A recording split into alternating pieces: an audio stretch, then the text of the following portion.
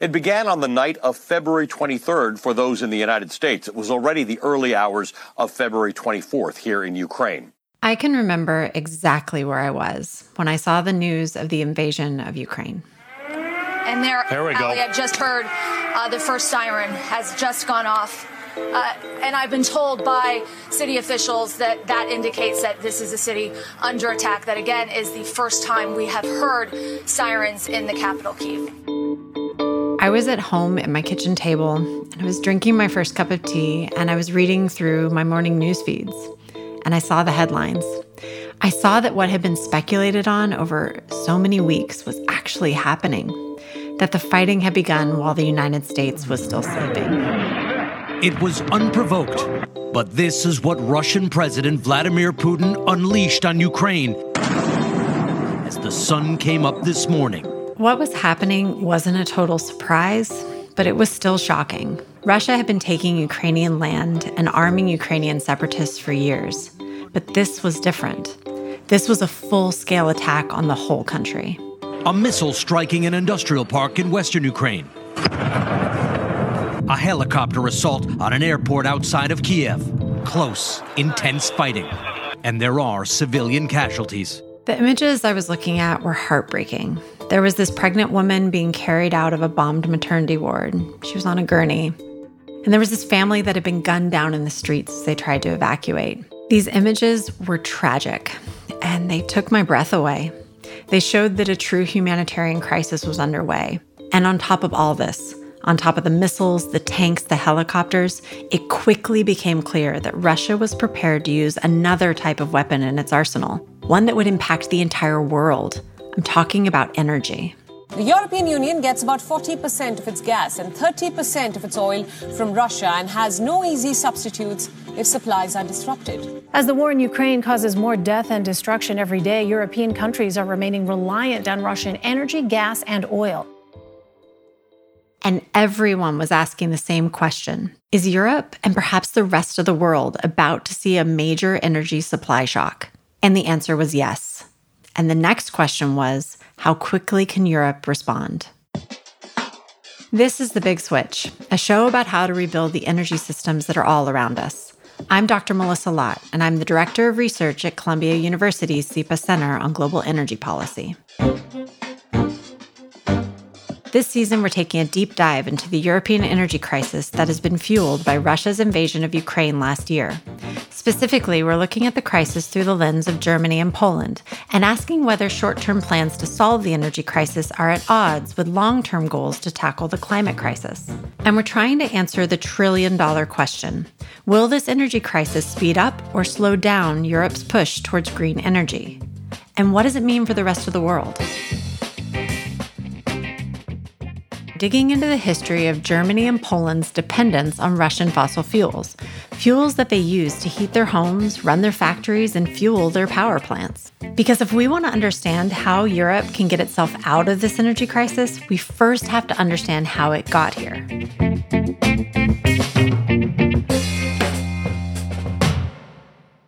When Russia invaded Ukraine last February, the international response was immediate and it was widespread. Every day there was news about new restrictions. We had major tech companies pulling out of Russia. We had the yachts of well-known Russian oligarchs being seized. And the central bank of Russia was blocked from accessing more than $400 billion that it held abroad. And there were restrictions on everything from selling software to Russia, buying Russian energy technology, and even operating Russian-backed TV channels outside of Russia. It seemed like the world was freezing Russia out of the global economy. But when you took a deeper look, there was one thing that the EU itself didn't touch right away, and that was energy, in spite of the fact that those energy bills were actually paying for the Russian tanks, guns, and soldiers in Ukraine.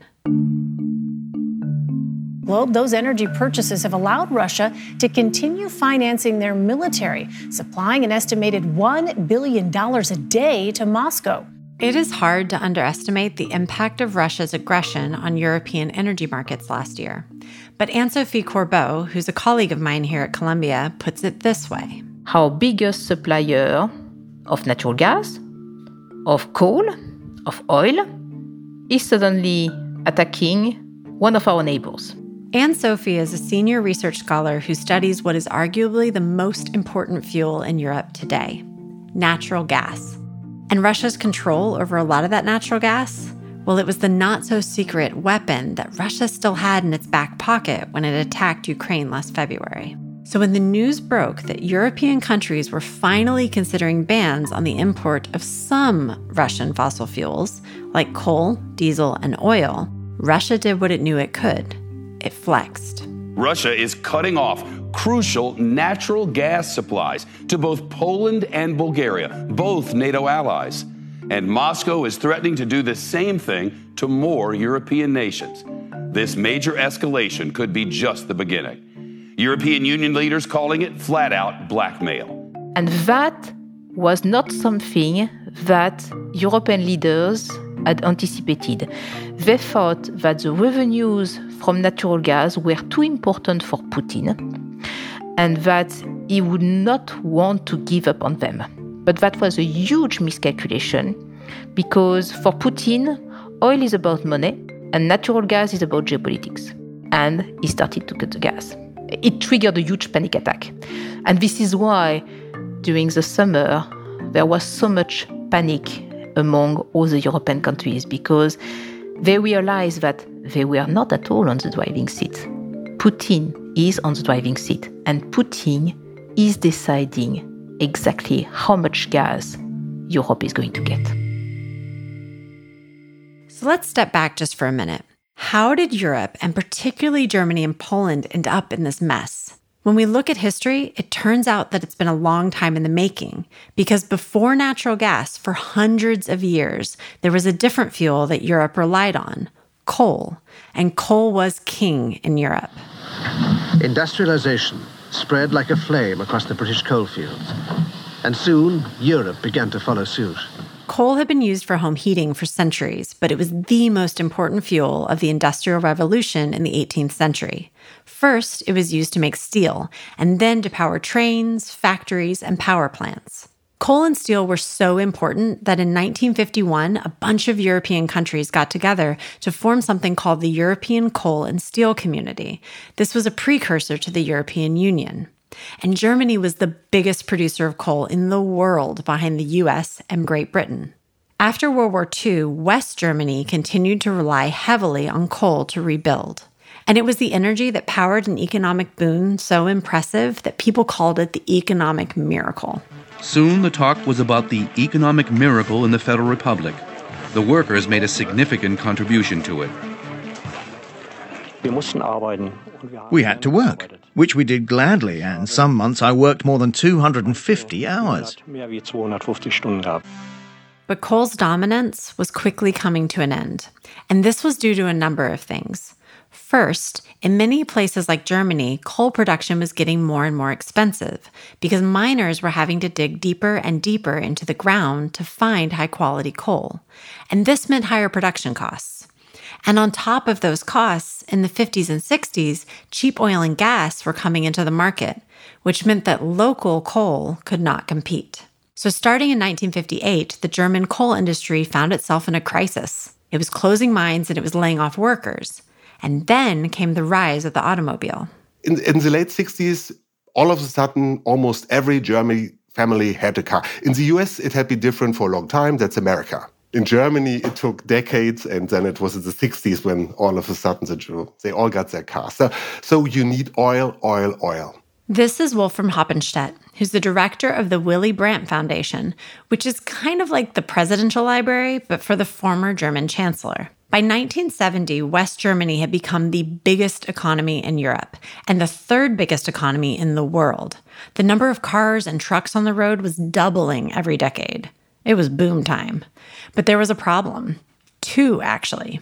First, Germany's huge economy needed a lot of energy. And with coal on the decline, Germany turned to new, cheap fuels like petroleum to keep it growing. And so the households, they got central heating all of a sudden, and they got oil heating systems. And of course, and all Germans drove cars all of a sudden, so there was an enormous consumption of oil. Secondly, Germany's boom times were also dark times. It was the Cold War. The Soviet Union and the U.S. were threatening each other with nuclear weapons, and Germany itself was divided, literally and politically. West Germany was democratic, and East Germany was communist and controlled by the Soviet Union. The rest of Berlin remained sharply divided, with no contact at all between Russians and their World War allies. Across wall and wire, East Germans glared at the troops of the West, and nobody seems to be any nearer to a solution of the Berlin problem. These geopolitical tensions led to big changes in the energy system, and they all started with one guy. In 1969, West Germany's parliament elected a new chancellor, a guy by the name of Willy Brandt. He campaigned on this platform of reuniting East and West Germany and securing peace for the region. And the way he wanted to do it? By establishing closer economic ties to the Soviet Union. When he comes to power around 1970, around that time, he is arguing very strongly that there is a new way to have a relationship with Russia. This is Patrick Wintour. He's a diplomatic editor at The Guardian. He's reported on the origins of Germany's dependence on Russian natural gas.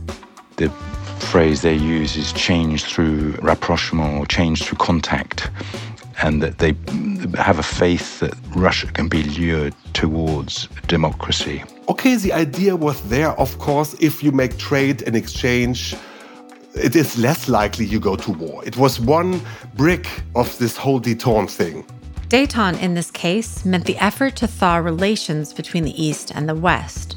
So around the time that Willy Brandt got elected, the Soviet Union discovered vast reservoirs of natural gas, and German politicians and industry executives in steel, gas, and banking wanted to be a part of it. And they knew the Soviet Union had no way of getting this gas to market. And the Soviet Union had a problem. They did not have the technology to exploit the natural gas in Siberia. And even worse, they did not have the capability to produce the pipes. So German industry executives, with the support of Willy Brandt's government, started to formulate a plan that would change Germany's energy system forever. And in 1970, German and Soviet politicians, as well as industry executives, met at this upscale hotel in Germany to talk it through. And they struck a deal.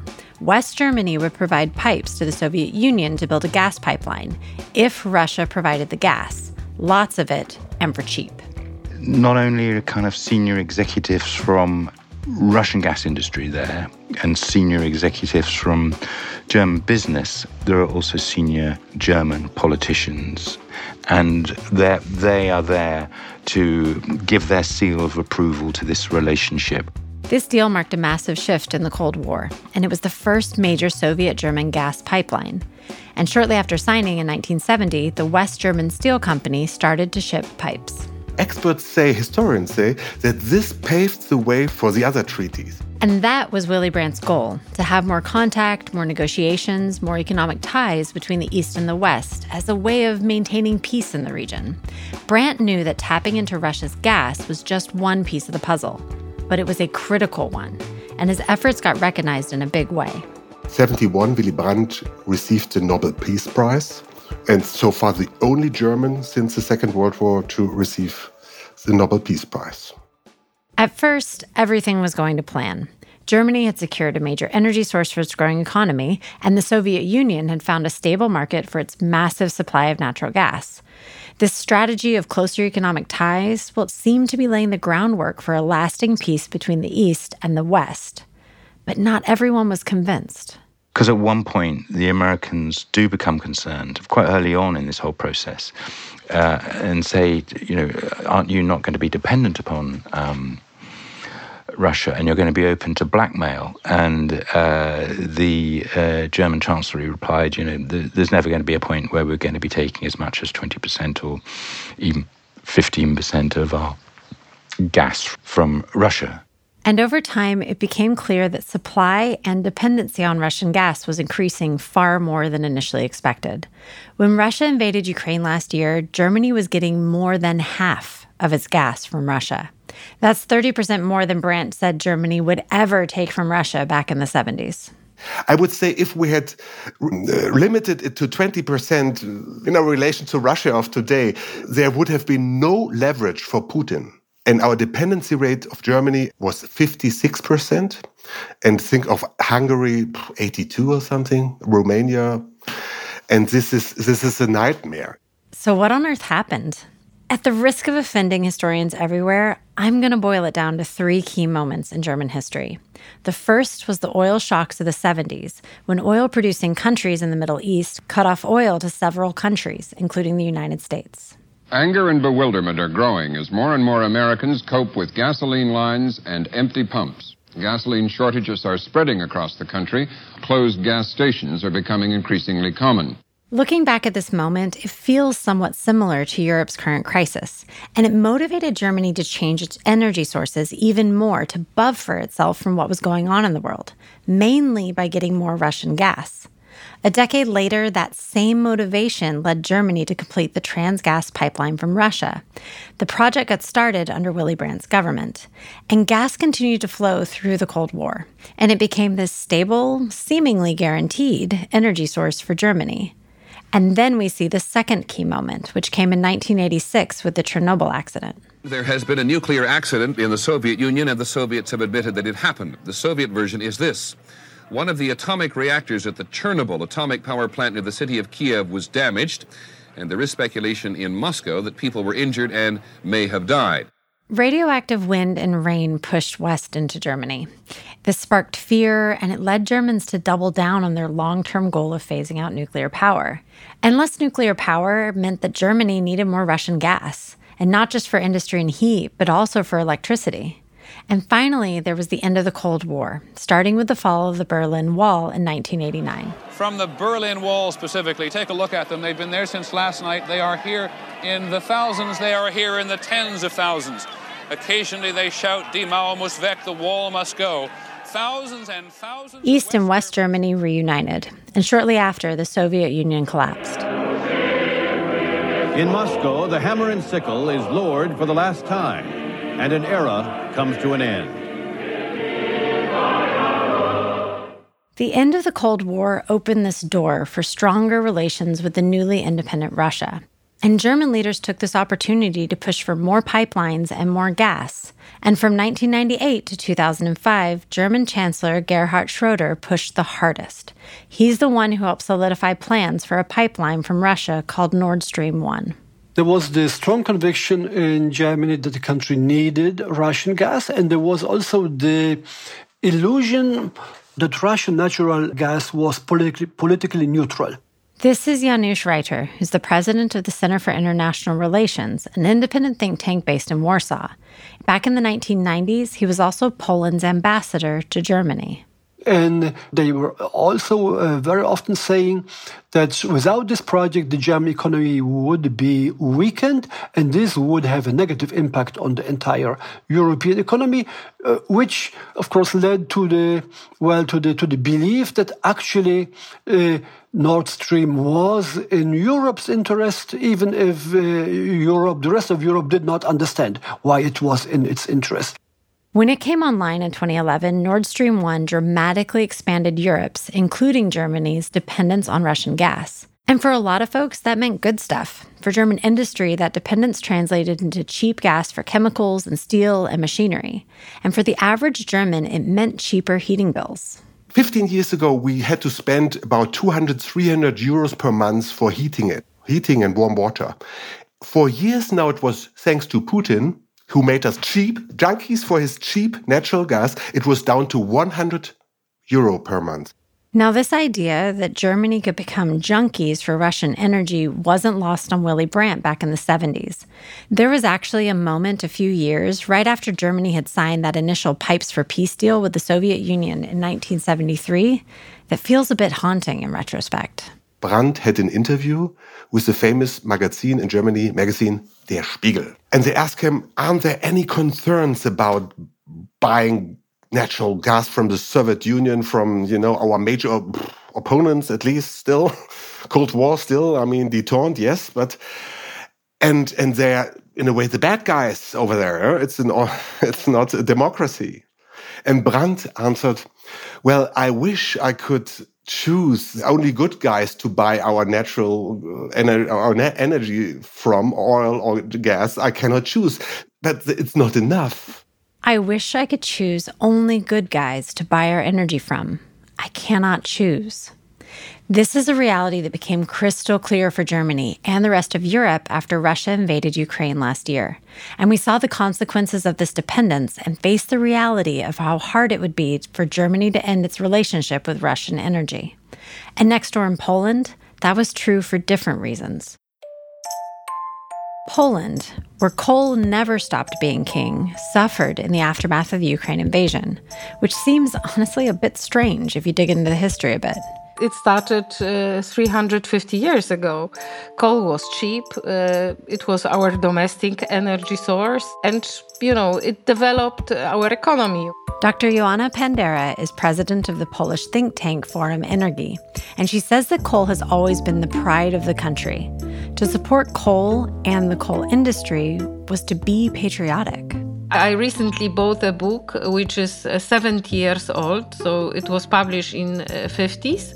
And the book, the name of the book is Angry Coal, and it's actually for children. It describes the story about the coal, which was insulted by children because children said to the coal that you are dirty, we won't play with you, go away. And then coal was just felt insulted and he escaped. And then there was no light, there was no heating, there was no food. And it was really interesting story that being a child, in 50s, you could read such a book. There was a lot of respect for miners' work, which was very dangerous. And this was this entire narrative that they risked their life in order to build, a Polish economy, to build industry, to deliver heat homes, to produce electricity, so the other can live in a peace, in independent also from other countries. To understand how Poland developed its energy sector, you have to understand this desire for energy independence. Because for centuries, Poland was invaded and carved up by its neighbors. The relation between Poland and Russia was historically always tense. So Poland has, very vivid, dynamic history in the context of Soviet Union, actually, invasions on Poland, and also between Germany and Russia or Soviet Union, we always felt a bit under pressure, you may say. After World War II, Poland became a Soviet satellite state like East Germany. It was part of what we called the Eastern Bloc, which is a group of communist countries around the world. And although Poland's Communist Party ruled the country, the most powerful Communist Party, the one in Moscow, pulled most of the strings, particularly in the energy sector. Again, here's Janusz Reiter. So Poland became the chief supplier of coal to the other countries of the then Eastern Bloc. So this made coal such a strategic good. But in the 1980s, that all started to change. Protests against communist rule rocked the country. Mining trade unions actually helped to fight against communist rule. And finally, in 1991, so this was 2 years after the Berlin Wall had fallen in neighboring Germany, the Soviet Union collapsed. Poland began its shift towards becoming a democratically elected, independent country for the first time in decades. And this is when coal became much more than just a patriotic symbol for Poland. It also became a symbol of energy independence, self-sufficiency, and capitalism. The economy, which was until late 80s, organized according to the central planning idea, needed to be transformed into market economy. Alexander Spohr is a lead climate and energy consultant with Ecoris, and he says that Poland's transition to a free market wasn't easy. Many coal miners were laid off. The coal mines were shut down. There was 400,000 jobs in hard coal mining in Poland, whereas now we have 75,000 coal miners. Polish coal took a hit for a while as Poland worked through some of these democratic growing pains. But it still had 3 things going for it. 3 things that Poland needed to help build its new democracy. It was cheap, it was abundant, and it was Polish. So at the time when neighboring EU countries were starting to phase out coal due to growing climate and health concerns, coal was still overwhelmingly dominant in Poland. But in 2004, Poland joined the European Union and had to adopt new environmental protections. And so suddenly this debate around climate started popping up in Polish politics. Here's Janusz Ryder again. People started asking about quality of life, about quality of air pollution. And starting from that, they discovered, so to speak, climate as their issue and not as an issue that was imposed on them by the European Commission or by, any other foreign forces. Meanwhile, back in Germany, Chancellor Gerhard Schröder was promoting Nord Stream 1, and most Germans were on board with the pipeline. But the Poles, not so much. The criticism of Nord Stream 1 and even more of Nord Stream 2 was that the pipeline or the pipelines were part of the Russian strategy of undermining Ukraine as an independent state, and it was part of the strategy to make Europe dependent on Russian gas. So the Polish arguments were not so much, it was not so much about Poland itself. It was about Europe and especially about Ukraine. Why was Ukraine so important to Poland? Because it was obvious that if Russia controls Ukraine, the pressure on Poland and on the Baltic countries would increase. In Poland, they were starting to feel the pressure in the form of higher prices for Russian gas. And they were also beginning to see the power that Russia had over the region. There were at least 2 times Russia stopped the gas supply to Ukraine. This happened in 2006 and again in 2009 over some disputes related to the gas pipelines that were going through Ukraine. In Poland, this was perceived as a signal. If it happens to them, it can happen to us.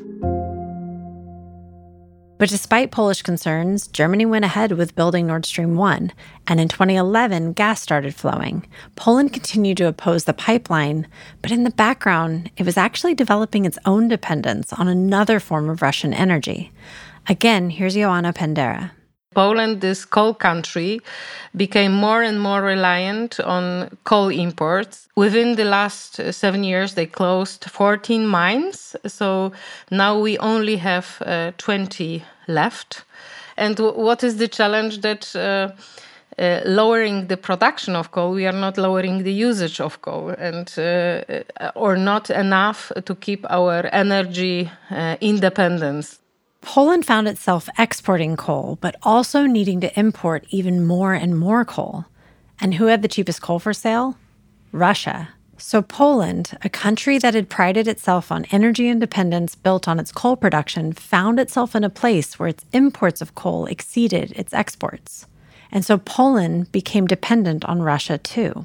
It was seen as something that was economically needed, but politically a little bit embarrassing. And Poland's criticism of Nord Stream 1 and Nord Stream 2, part of the Polish legitimate criticism was that importing gas, natural gas from Russia, was about financing the Kremlin and financing the aggressive policy of Kremlin. Well, and suddenly Poland did the same. Not with natural gas, but with coal. This was not something that the country could be proud of. And that brings us back to near present day in 2022. Dependencies on energy from Russia were locked in thanks to that long history. And there were major concerns about supply well before the invasion of Ukraine. We were in a very, very tight market. I mean, people were already extremely worried because the gas prices, they were very high. They were higher than I had ever seen in my entire career. This is Anne-Sophie Corbeau again. She's talking about something that often gets overlooked in conversations about the European energy crisis. Europe's energy supply was already constrained before the war. Strong demand for natural gas during the post-pandemic economic recovery had sent energy prices through the roof. But Russia's invasion last February sent things into a full-on tailspin.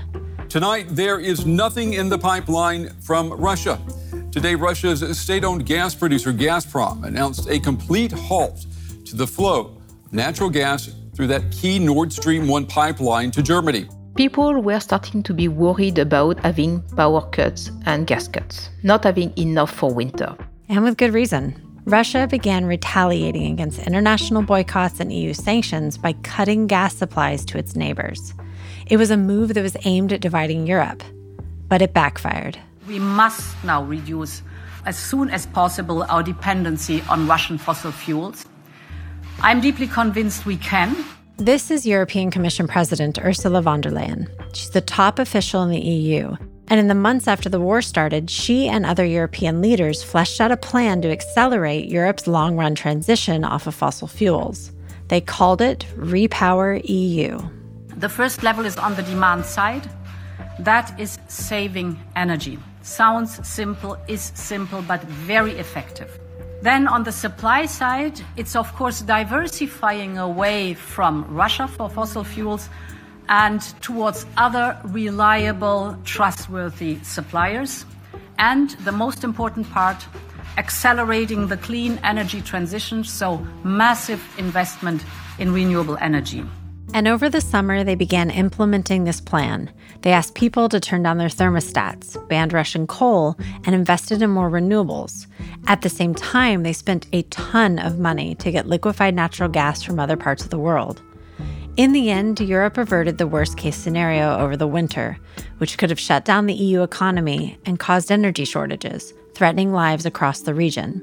Some of this was thanks to the actions that they took to reduce demand and buy up supply from other parts of the world. But they were also really lucky. The winter was mild in Europe. They didn't need as much energy. Plus, they benefited from reduced demand in other parts of the world, including China. But something else happened too. As Europe reduced its dependence on Russian fossil fuels, it saw its greenhouse gas emissions increase as it shifted its energy sources.